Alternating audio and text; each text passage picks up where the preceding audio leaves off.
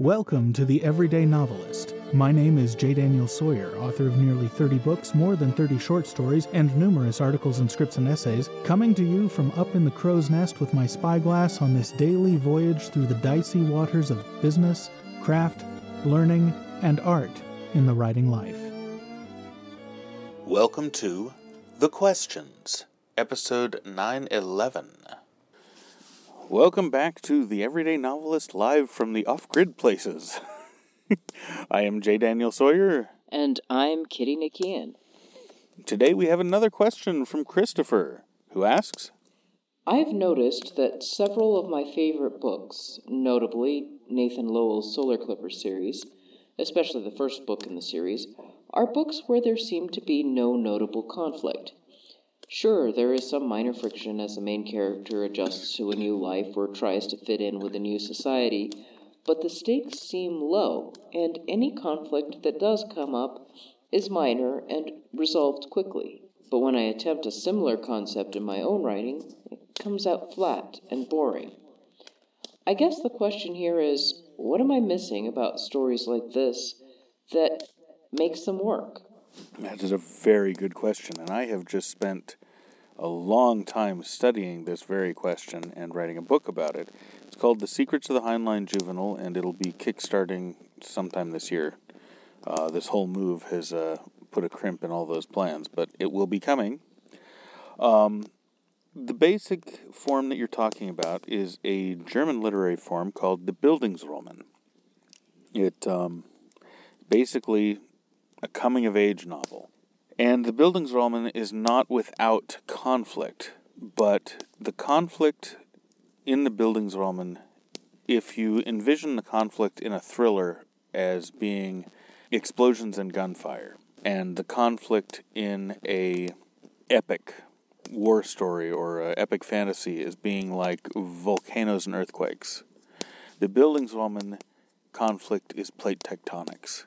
It's deep, and it's quiet, and it is very, very profound. The basic conflict at work in the Bildungsroman is the lack of fit between the protagonist and the world in which he or she finds themselves. It is a story about reconciling the individual to the world, finding a way to preserve the self while becoming a viable part of society, while finding one's place in society.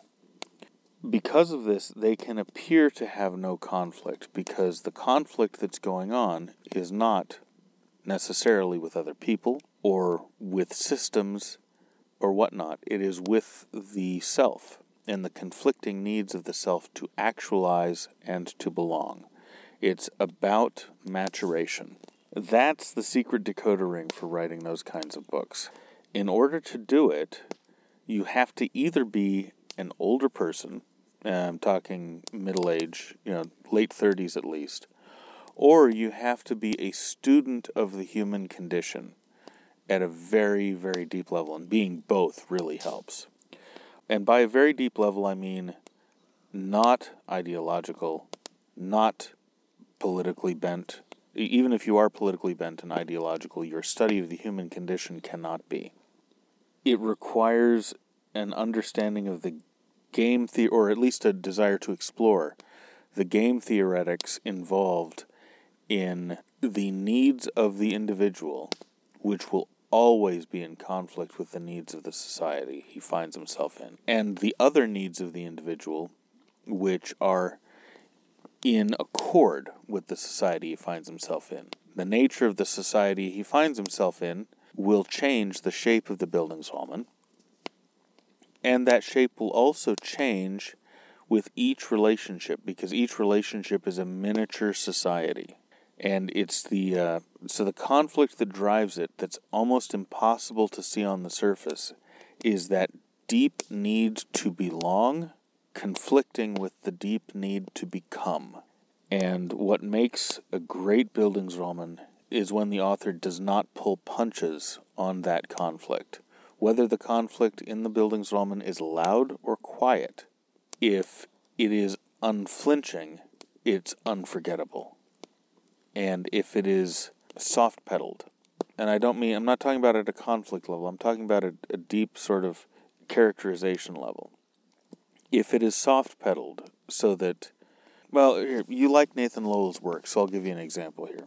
In the Solar Clipper series, everybody seems really agreeable all the time, except for that one guy in book 5 who's sexually harassing the crew, who's sexually harassing his underlings. Most people are really nice all the time. They're very polite.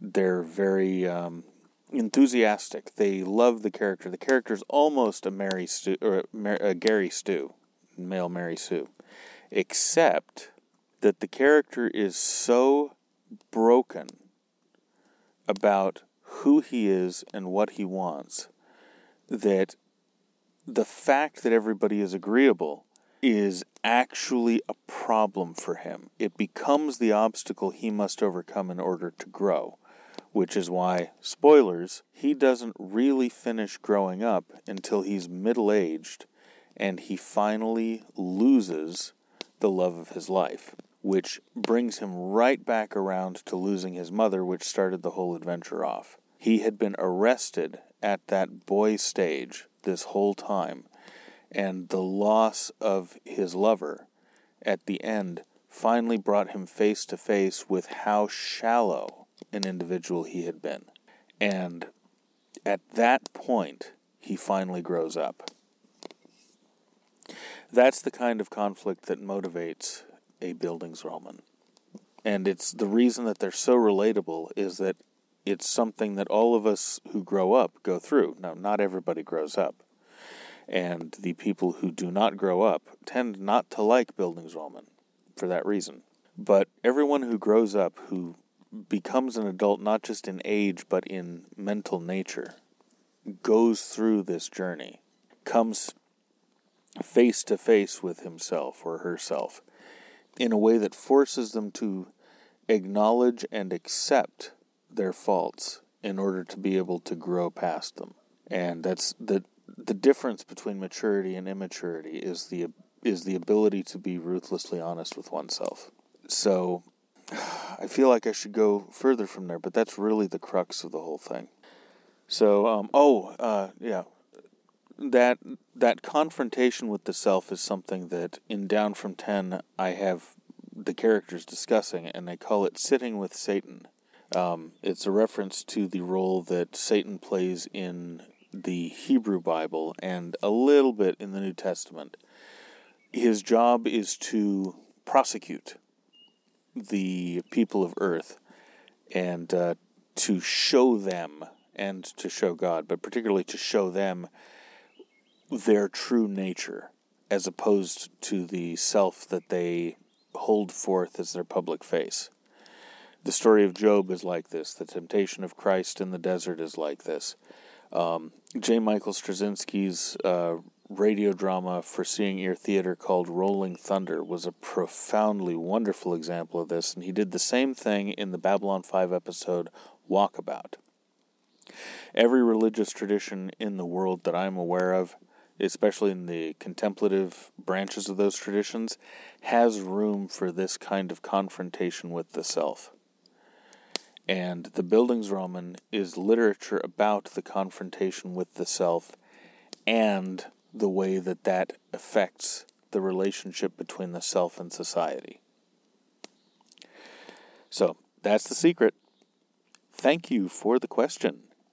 And I hope we get to hear from you again in the future. Those were 2 great questions. So, we'll see you tomorrow. The Everyday Novelist is written by J. Daniel Sawyer and presented by J. Daniel Sawyer and Kitty McKeon and is produced by Artistic Whispers Productions, Incorporated.